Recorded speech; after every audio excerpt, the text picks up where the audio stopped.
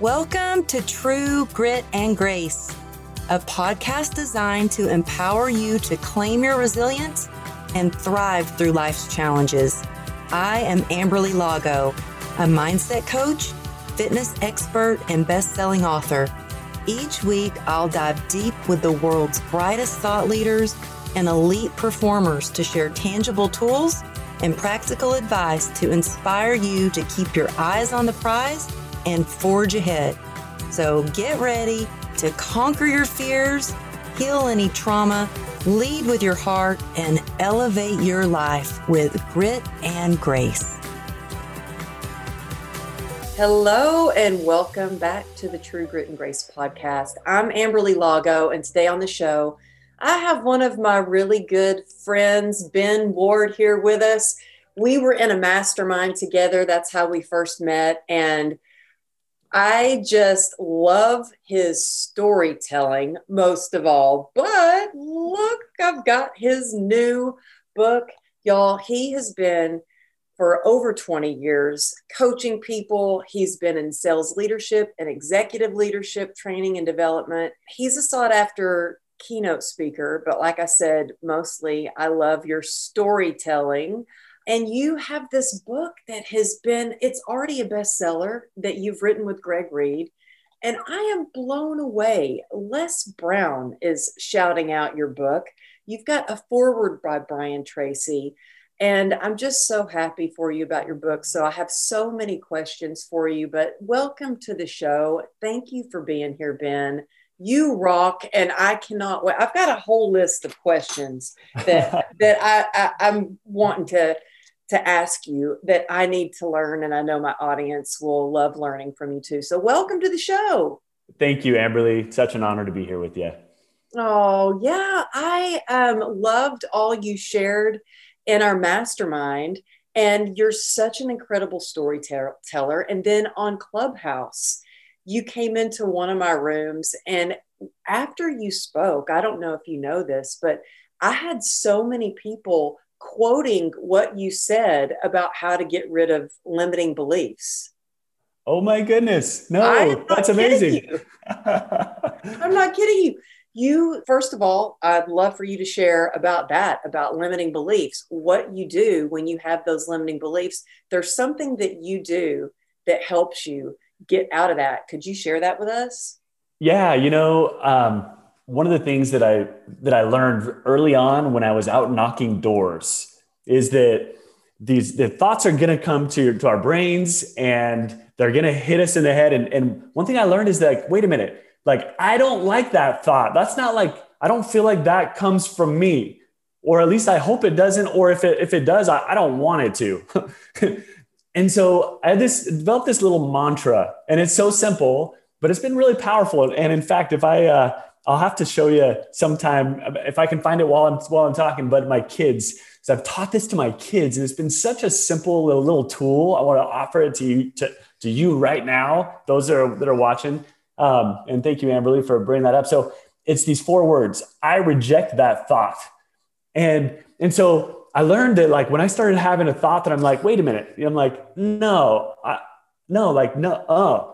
I reject that thought. And so I told my kids, I was like, if you have this thought, and we talked about this recently with them. It's like, if you have this thought that doesn't serve you, like, you are not your thoughts, and you have the power, your brain and your heart and your mind, you have the power to reject thoughts that don't serve you. So you want to say it with emotion. If you have this bad thought, maybe you're like, oh, that person's so lame over there. You're like, wait a minute, I reject that thought. And it gives us power to just get rid of those thoughts that we don't want, that don't serve us and that don't serve those around us. Yeah, well, after you said that, I've had people say, your friend Ben said, I reject that thought. And so many people have been doing that. I love that you share that. And you know what? You're such a good dad. I love seeing your post on Instagram and your YouTube videos. Holy cow. You've been every week delivering some incredible message about leadership and sales on YouTube, and your YouTube channel is really growing, which I think is hard to do because I've had a YouTube channel for a while. And it's a little bit harder to gain that traction, but you offer such value that people are just like eating it up. And so I would love to ask you, how did you get into leadership and sales? Can you take us through that journey a little bit on how you became the expert in leadership and sales? Because I think that we could all learn to, learn how to be a better leader. Yeah, the thing is, everybody in the front of the line started in the back of the line. Like in life, right? If you see somebody up in the front, you're like, oh, they're so much farther ahead of me. And I always think anytime I'm like at like Disneyland, even though it's been a year since it's been open, but at Disneyland, you like get in the back of the line and you're like, I think often I'm like, oh, I can't wait till I get around this bend. That means I'm almost there. And like the reality is that person who's almost there in line at Disneyland started in the very back of the line. And so the same thing is true in like for any of us, is that we may be looking at somebody being like, oh, they're so much farther ahead of me in my work and my business. The reality is, got to start somewhere. For me, I started in a really like pretty tough place where I just was not making it financially and I had to make a change. There's all of the thoughts of like why you shouldn't start that happened. In fact, I found this little video. Can I share this with you? It's a 3-second. It has to do with what you introduced about rejecting thoughts. And this is from my, let's see if this will play, if you can hear this. I heard it. Yes. Okay. Oh my gosh. That's your family. Yeah, there they are. I taught my kids this, where we'd sit around and we try to every night have just like a little bit of time. And one of the messages was like, how do you, like just the question you just asked, like, how do you go from just being who you are, insecure, to overcoming all the opposition in whatever it is? Maybe you have a math test that's coming up and you're like, like I know for me when in school, there was all the anxiety, like maybe I'm going to fail this. Maybe you don't know the future. And like, how do you succeed in life? And not to go back too much, but just to finish that, like the power of allowing your mind to be like, no, like I reject that thought. I had my little girl, and this all plays into what it took for me to go from being the very worst, almost fired from a straight commission job, to becoming the top in my industry and being quoted in Forbes and Inc. and Entrepreneur and different things. But these kids right here, my little girl, Emery, she's 6 years old. She came to me the day after we did this. And she said, Dad, I was having a test and I kept thinking, I'm going to fail it and I'm going to fail it. And she's like, wait a minute. And during her test, she's like, wait a minute. And she's like, I reject that thought. And then she went in and she like passed her test and she came home and was like, Dad. And she told our family, she's like, I rejected the thought and I passed my test. It was awesome. And thoughts are powerful. And I feel like, man, so many times I've got that inner critic that wants to really just beat me up. And it's like, that is a powerful thing to just stop those limiting beliefs right away in that inner critic in a powerful way, just to say, I reject that thought. Like that is not, and I like how you say it's not who we are. They're just a thought. And we can really change things. And so for your daughter to have you as an example and for her to see the power in just how she can shift her thinking like that is amazing. As a leader, you're a leader for your family. You're a leader in your industry. And I love that you share that, we all start somewhere, but it is, how do you go from just starting out and kind of in uncertain times, or maybe you're new and there's a lot of people right now that have changed jobs or they're out of work and they're trying to reinvent themselves. How do you get that self-confidence to become a leader when you're just starting out? I think my mentor, Brian Tracy, said it best. About 15 years ago, I asked him that question, which is like, Brian, how do we break through? How, like, you've done it, like you've broken through. How do I And I remember I was dropping him off. He came to speak at one of our events, one of our leadership trainings. And I had the great privilege of having dinner with him. And I took him back to his hotel, dropped him off up towards the front. But before he did, I looked at him. I said, Brian, you've written 80 best-selling books. You've taught and spoken all over the world. I'm sure you get this question asked, but what's the one thing that like, if somebody is willing to apply, that if they take that action around XYZ, around this thing, what is it that you found? And he looked at me in the eye, I'll never forget. And he said, Ben, there's two. And I was like, I'm like getting ready to I'm like looking for a pen. I'm like, but I didn't have one. I'm like looking for mental, okay, I got to like etch whatever he's going to say in my brain. And he said, there's two. He said, the first thing, he said, for you to get to where you want to go, if you want to ensure success, he said, the first thing is continuously learn. Mm-hmm. And I mean, that's not rocket science formula. And I was just I'm listening, but here's this great mentor. And it brought this added emphasis to me in my brain. And somehow my parents were telling me all the time, oh, you always learn, but somehow coming from my mentor that this is one of the things, I don't know how to describe it, but it just connected the synapses in my brain. And it was just oh, if I want to become good at something, whatever that thing is, commit to take action to learn day upon day, compound upon compound, learn continuously in that thing. And you can't not end up succeeding when you commit to continuous learning. Yeah. And I think that goes for anything you do. I mean, I've been in the fitness industry for, almost 25 years. And back when I was training clients all the time, that's all I did was just train clients. I continued, you had to get a certain amount of CEUs to keep your certification. And there are a lot of trainers that didn't do that. They didn't go to the conferences. They didn't take, study and take exams.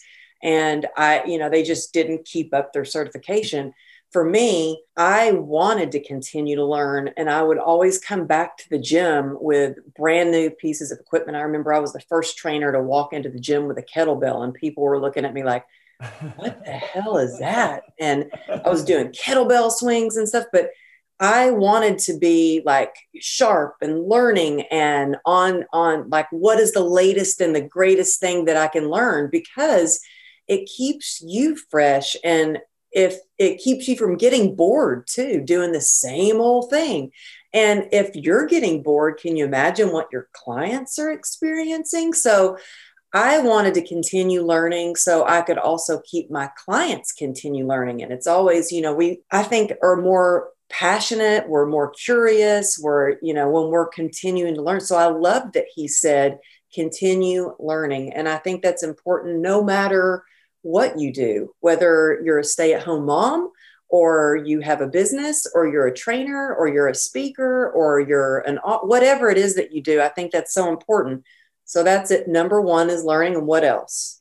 Yeah, I love that, Amberly. And yeah. And so the other thing he said was don't quit. And he went on to just share a little insight that I'm so grateful for. And he just said, here's the thing. If you continuously learn and you're committed to that and you don't quit, you put those two things together and, you're going to have to pivot in your life. There's going to be things that you're going to need to pivot on, and that's okay. But if you commit to not quit, make sure, and he said this to me, he's like, make sure that your ladder, and he says this in his books and stuff, he's like, make sure your ladder is leaning on a strong wall with a good foundation, and just keep climbing that ladder. Don't quit. When you want to, don't. And keep moving towards your dreams. Again, you pivot as you need to. Maybe one door closes for you. Maybe a company you're working with goes out of business. Maybe whatever you can't anticipate in the future. But if you just keep learning and don't quit, that right there will ensure that you make it up towards the top of whatever it is that you're pursuing. Wow. Now tell me a little bit about Brian Tracy. How did you meet him? Because he's, like you said, written so many books. How did you meet him and start mentoring with Brian? So he's been training sales leaders for decades. I got very lucky to work in a company where they brought Brian Tracy in, and I happened to be the number one the sales leader at that company called First Line Security. And I was just a punk, young, early 20s, and I did door-to-door sales, and I did that for 5 years. And I built a region. I became the VP of a regional area in America, and I was the top earner. And so I got the great fortune of connecting with Brian in a really unique way. And then so I took him out to dinner with the owners of the company, and I got to drive him home afterwards. And then he came to one of our mastermind events that we had with a really small group of people. And if I have a little picture I could show you, but I have to find it. But it's with Brian, me and Brian, and maybe 10 or 15 other of the top people. And so I had that early introduction with him. And in fact, that's where the idea for my book actually was planted that day at a mastermind group in Oakley, Utah. We rented out a cabin, and he came and spoke with us. And he shared with us, he said, being good at sales and being good at leadership, like being good at personally selling and being good at helping other people to sell, are two totally different skill sets. Mm-hmm. And when he said that, I was just like, yeah, that's true. Like, I've seen that for myself as my personal self, learning to sell and getting better at sales, and then transitioning into helping other people was like a real struggle. And I also saw that was true for the people that I was leading. As I was growing, I would hire leaders and managers to run teams, and I found it was a big struggle. And so from that time till now, like 15 years later, from that time he planted that seed, I've spent my career helping and working with and finding solutions to help people that are highly skilled professionally themselves, help them make that transition into leadership. And that's why we asked Brian to write all that. To write. Yeah. Okay. Well, I want to go back to the basics. Yeah. Okay.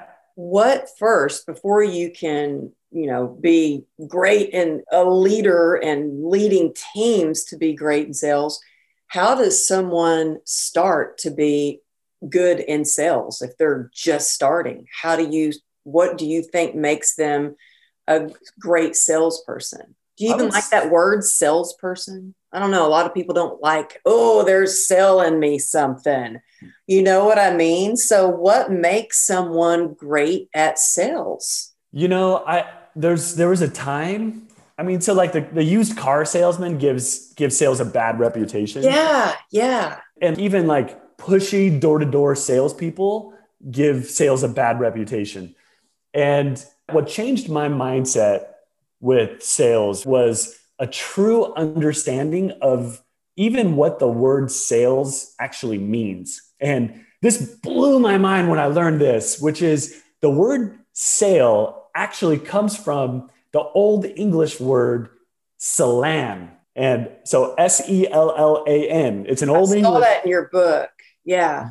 Yeah. And so the word selan actually directly means to give. And so it's like the question becomes, what is the focus of the give? Is the focus on yourself? Is the focus to give yourself, like whatever it is is it the commission? Like, are we walking around with commission breath? Right?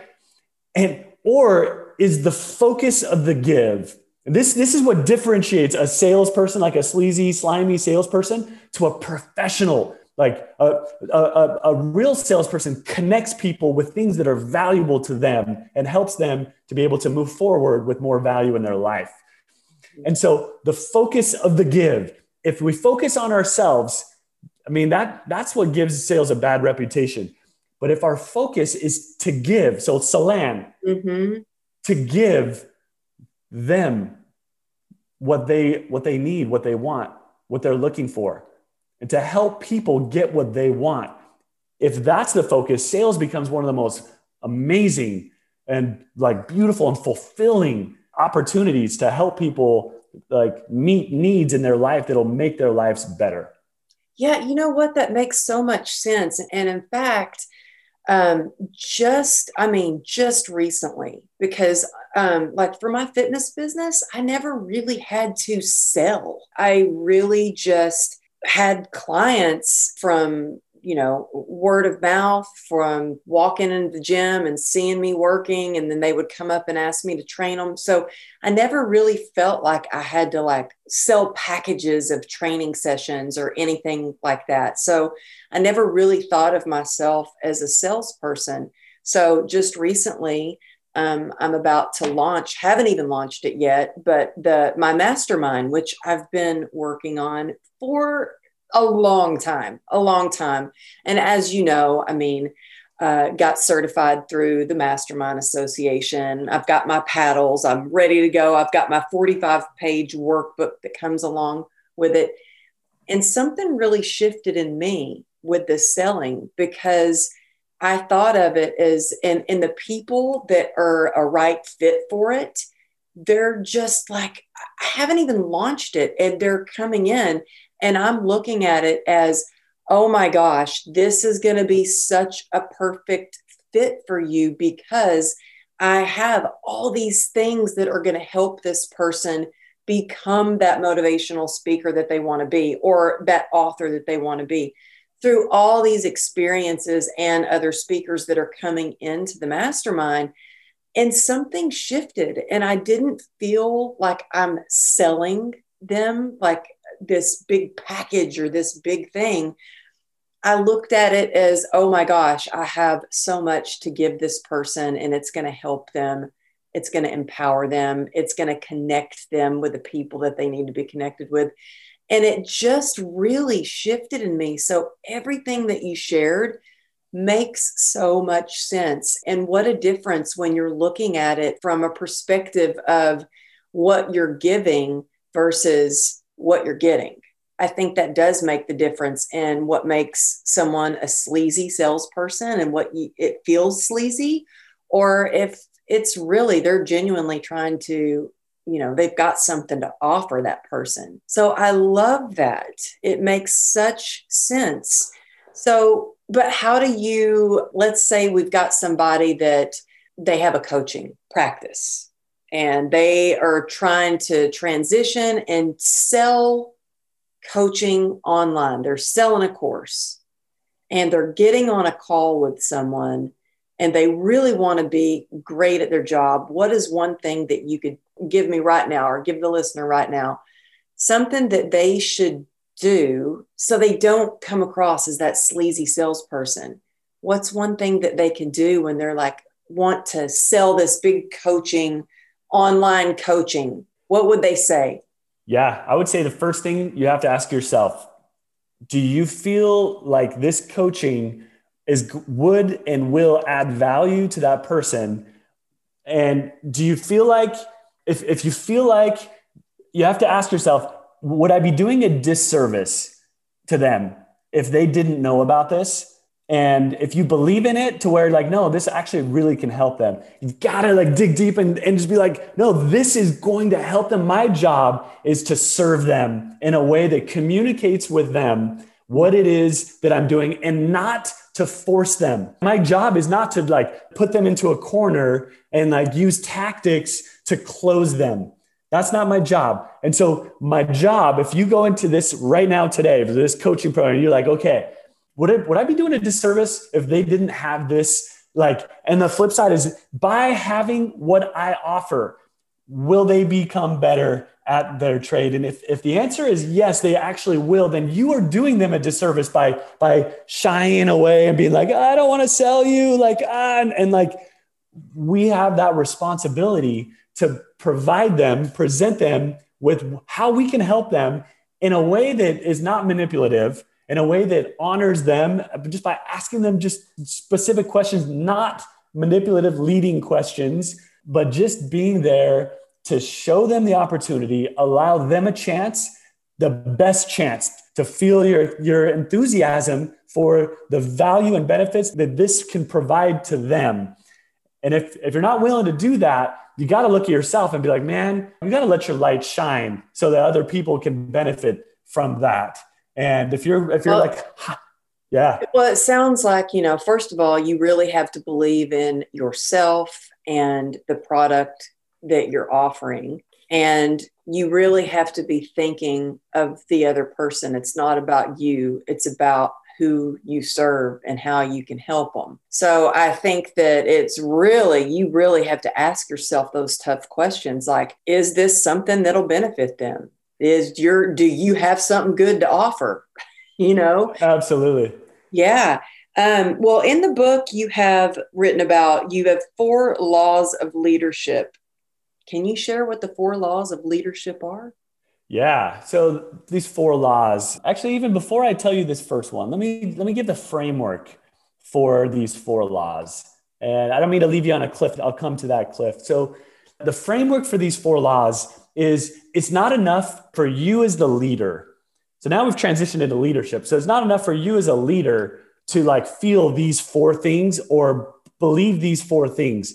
The framework for how these laws work, where they actually really propel your ability to influence and lead somebody, is they have to know. They have to know these 4 things. And they have to know that you have their best interest at heart. That's the first one. And so it's not enough to be like, oh yeah, I'm a leader, I lead this person. I have their best interest at heart. The real key, for maximum influence with other people, is when they know that you have their best interest at heart, which is an interesting bridge to cross, because most leaders will believe like, yeah, I've got their best interest. But a lot of times when we've interviewed people that leaders are leading, oftentimes there's a disconnect where like the people themselves like, no, actually, I don't really feel like they have my best interest at heart. And there's been major breakthroughs of like, what? The leader being like, what? Like, of course I do. But it's just like, well, I don't feel it from you. And so the first law of leadership is to create maximum impact and influence in the lives of the people that you lead. If they believe that you genuinely care about them and have their best interest at heart, that is the first step that almost transcends any failure as a leader, any shortcoming or any inadequacies that we as leaders have. If the people we lead genuinely see and believe and feel and know that their leader has their best interest at heart, that right there is one of the most valuable keys to successful leadership. That's the first law. Oh, I love that. And so much of it is about trust and respect. And so I love that. What's the second one? So the second one, it goes exactly what you just brought up. They have to believe that you trust them, and they have to know that you trust them. There has to be this awareness and realness. They have to know that you trust them. This is a hardcore law. Out of the 4 laws, Emily, have you ever been led by somebody that you felt did not trust you? No, but that's got to be an awful feeling. I can't think of that off the top of my head. But, it's interesting you say this, because Madison, who works alongside me, I have really given her a lot of opportunities to show her that I trust her. And from the very beginning, when you hand over your passwords, all of your passwords, you're like, okay, here we go. You can access everything.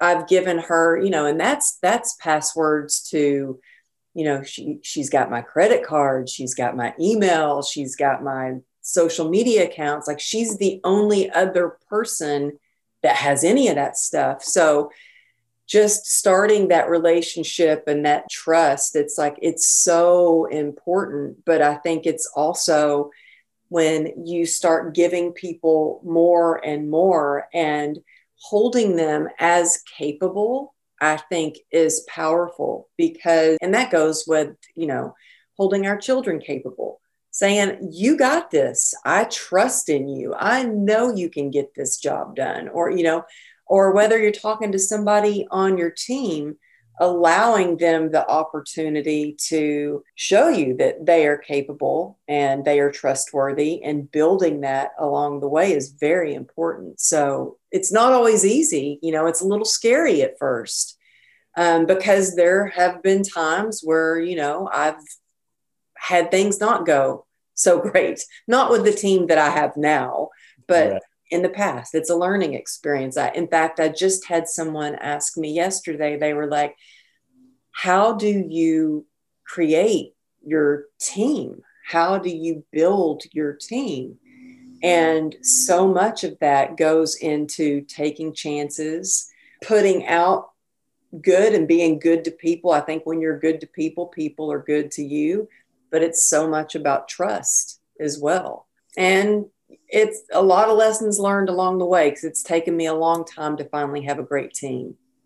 Well, that's amazing. And the gift that you've given to Madison, where she knows that you trust her, that is such a powerful gift that we can give as leaders to the people we lead. Now, here's one quick tip on, if you don't, for those listening, it's amazing. Amberly, I love that you're such an incredible, integritous human being, that like when you're like, honestly, like, I don't really know anybody that's led me that doesn't trust me. And because you've earned that, you've created that. But the reality, there's some people.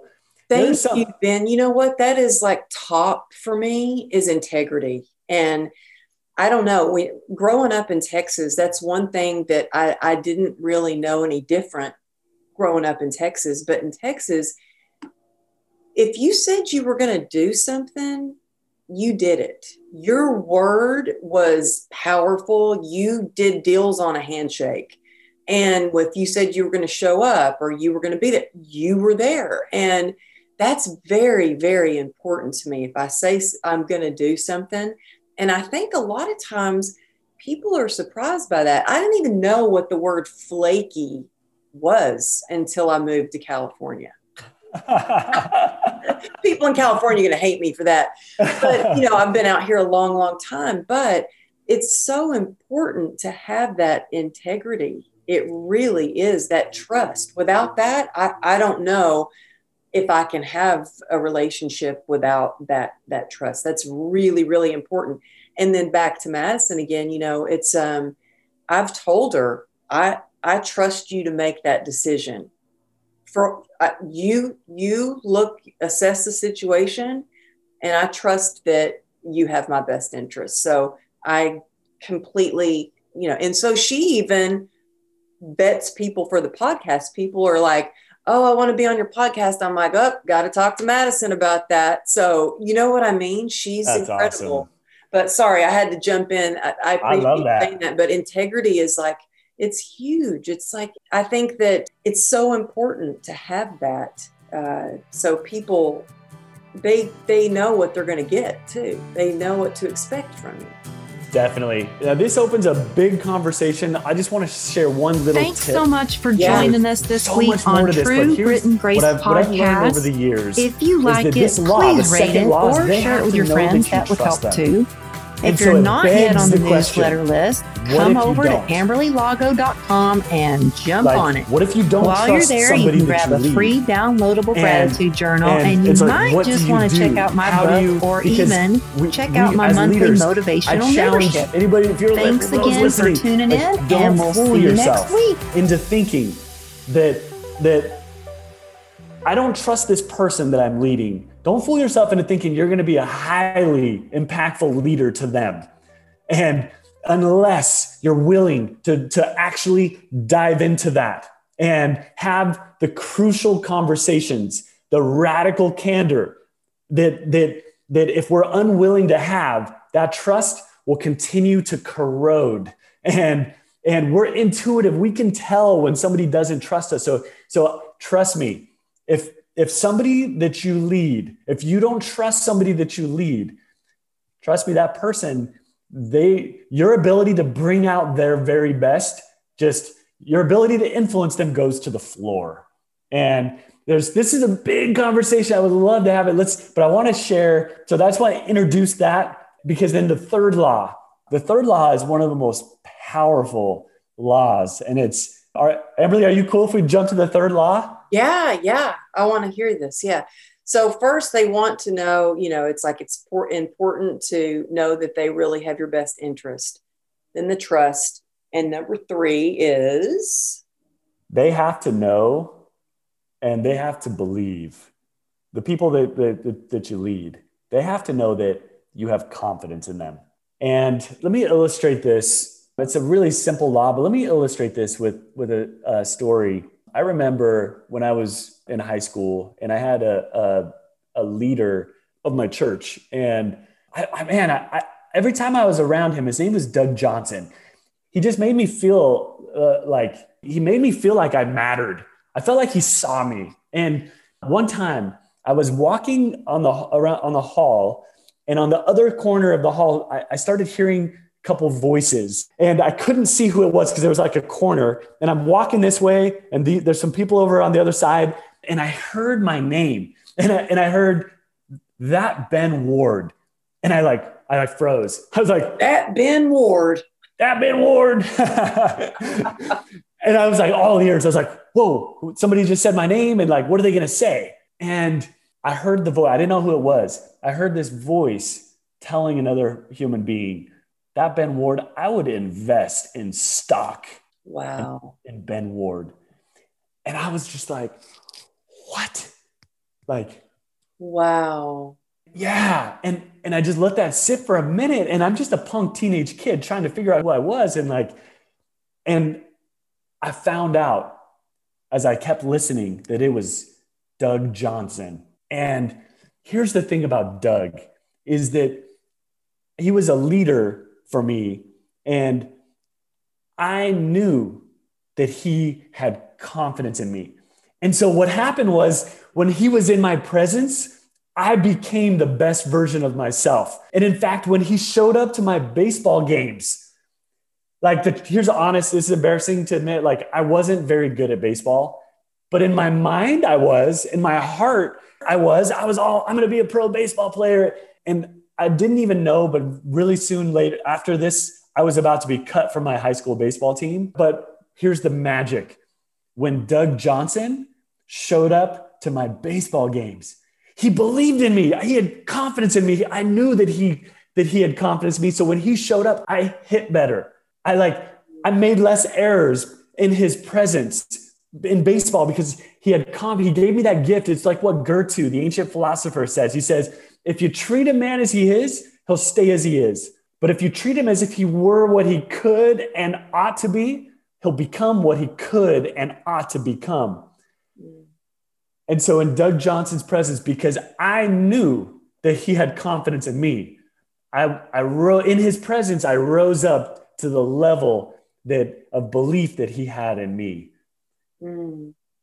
That's amazing. I mean, it takes me back to my days of dancing, and we had Mr. Kirby come in, and every time he came in the classroom, he made me feel like I was, special, like I was the gifted one and so every time he came to teach a class, or he lived in LA and he would come to our little studio in this small town in Texas.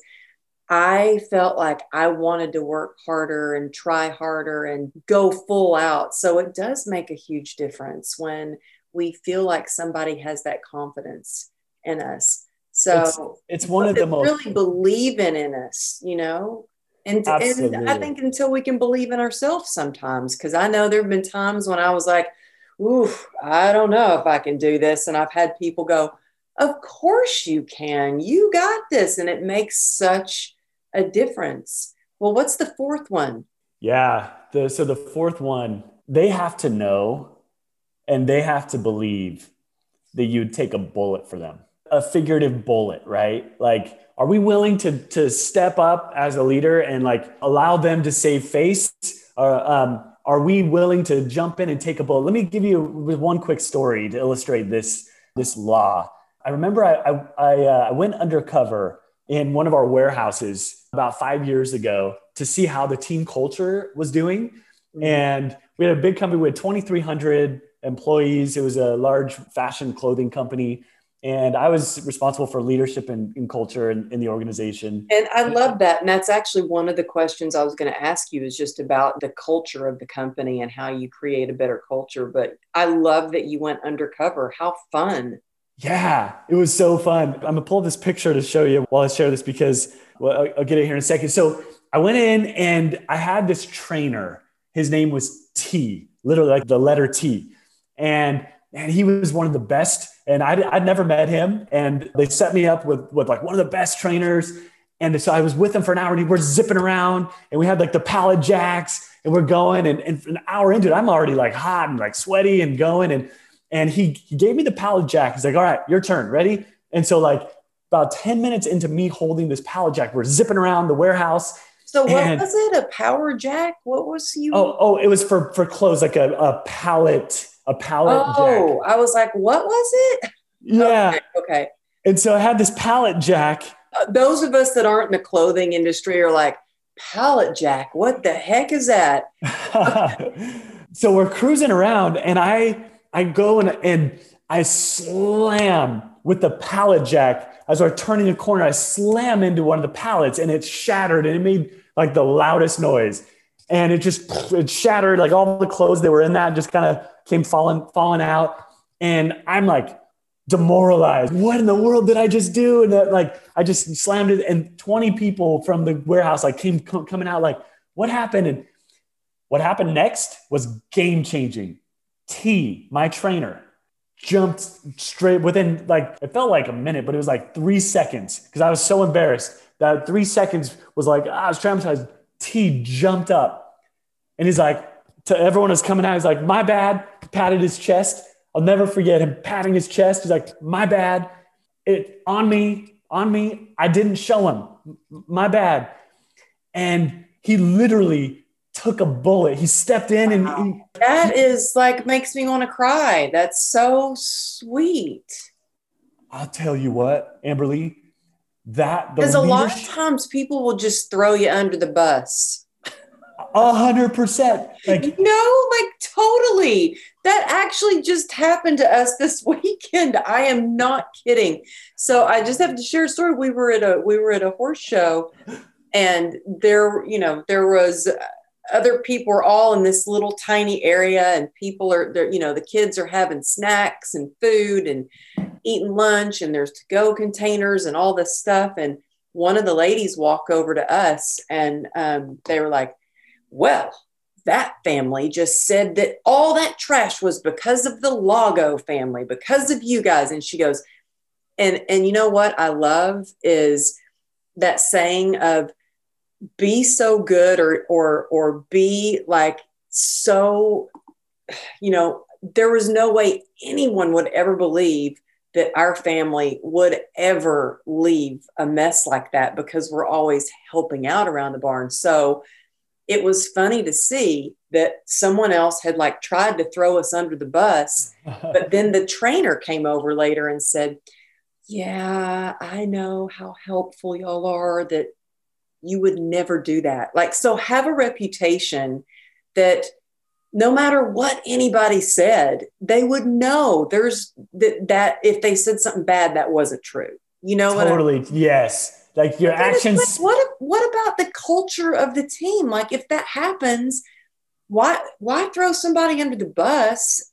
Say, oh, you know what? Here, let me help you. Let me help clean it up.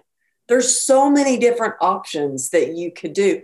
Like T did. He was like, oh, my bad. This is me. This is on me. I should have shown him. I should have worked this out. I mean, that's a real team. And recently, I don't know if you've seen, there's a big thought leader right now, and I won't even say her name, but she has been throwing her team under the bus, like blaming things on her team.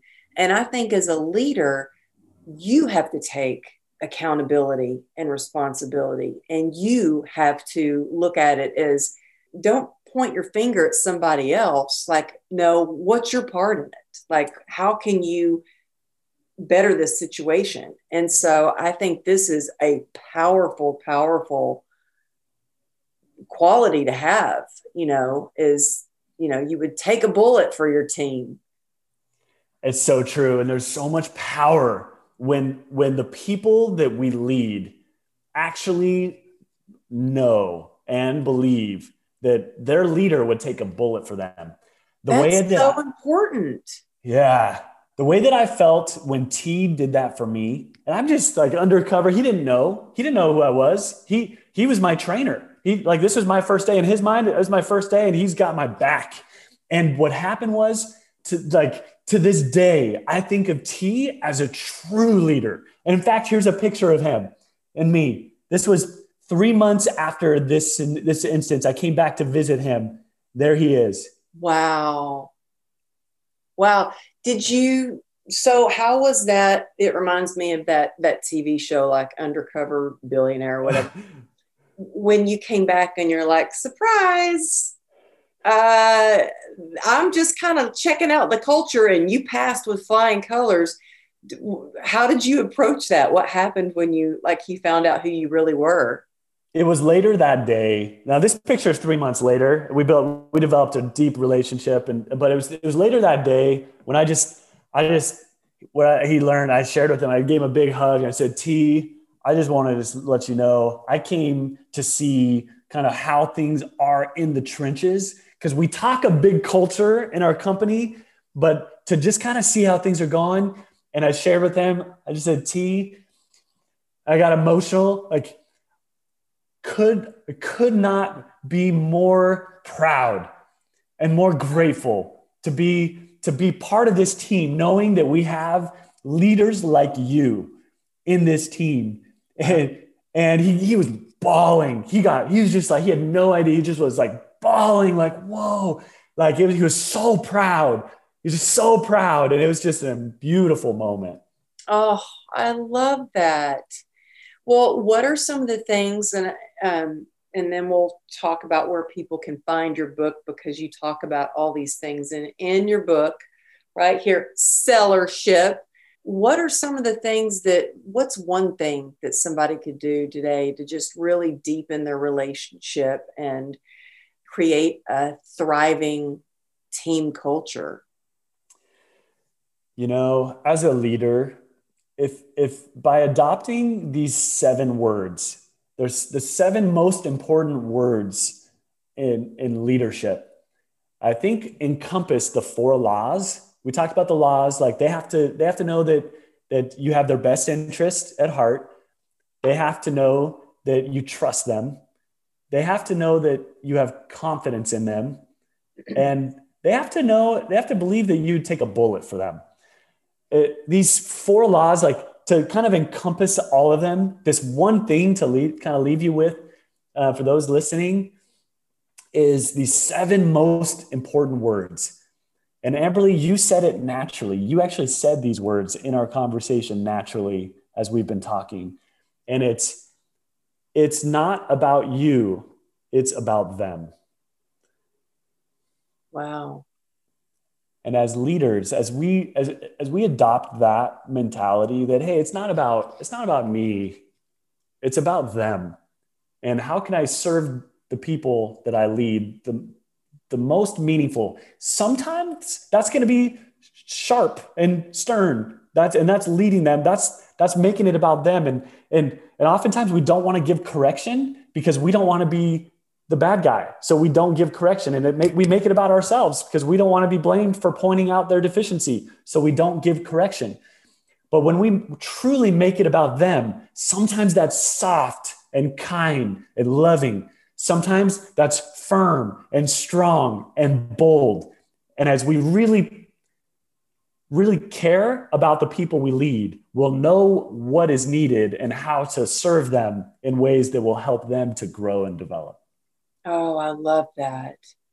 Yeah. And it's so much about communication, great communication, like really good communication. And sometimes it takes a while to get really clear. And I take responsibility for a lot of times, and I have to go, oh, you know what? I did not communicate that correctly. You were right. I need to be a better communicator. And so I think that's important. I just love all that you have shared. I love your book. I'm sure it was quite interesting to write a book with Greg Reid, Dr. Reid, because he is so intense. It was intense in a good way. Before we go, how was that writing a book with Greg? I mean, he's written how many? Oh, I lost count, like 114 books or something. Greg is amazing. And I love him. He's a life changer. He is seriously a life changer. He's an incredible leader. He's one of those people that I know if I ask him something, he is always going to give me the best advice. And so, yeah, Greg needs to hear this episode. Yeah, I learned so much from Greg. And one of the things I love specifically about Greg is he cares enough to offer very clear and even like sharp, like correction. Uh-huh. And it's, I mean, nobody wants to be the bad guy, you know, but like Greg is a true leader who knows the path and is willing to very quickly give correction. So as we were going, like I would kind of like have these ideas like, nope, like, and not in like it, what I love is that he made like the whole time, he's like, Ben, this is your book. Like, I'm just here. I'm gonna be your mentor, your outside eyes. I'll help you with different things. This is your book. It's your direction. But even with that, is he was so gracious and kind in that, like as we worked together.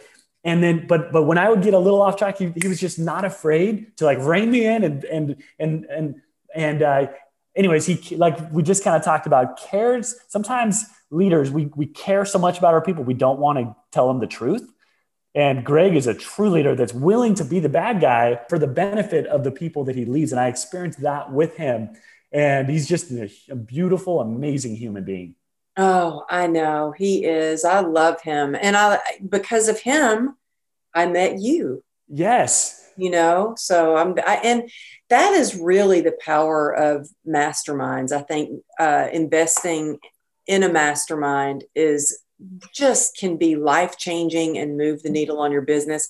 But more than anything, the thing I love about masterminds the most is the people and the connections and the deep connections that you make with people in the mastermind. I mean, that mastermind and going to Vegas was probably the highlight of COVID for me. I did not realize just how much we really need that human connection, like in the flesh, until I left Vegas on top of the world, just getting to be around y'all in the mastermind. So yeah, I can't wait till we get to see each other again are you going to Secret Knock? Yes. Yeah. Okay. Awesome. Well, didn't even have to ask that really, right? So yes, y'all check out his book, Sellership. Check out his YouTube channel. Where's the best place for people to buy your book or, you know, hire you to speak or coach with you and learn more, Ben? Thanks, Amberly. Yeah, benward.com. You can connect in with different resources, my YouTube channel, my newsletter, just for the add value every week. But benward.com is the best place. Okay, that's awesome. And yeah, you know what? You are always providing value, whether it's through your talks on Clubhouse or your newsletter or your YouTube channel, and of course your book. So thank you so much for taking the time to drop in all these nuggets of wisdom. I appreciate you, and I'm so honored to call you my friend. So thank you so much, y'all. If you found some value in this episode, make sure you take a screenshot and tag me at Amberly Lago Motivation and tag Ben. And we'll see you next time. Thank you so much, Amberly.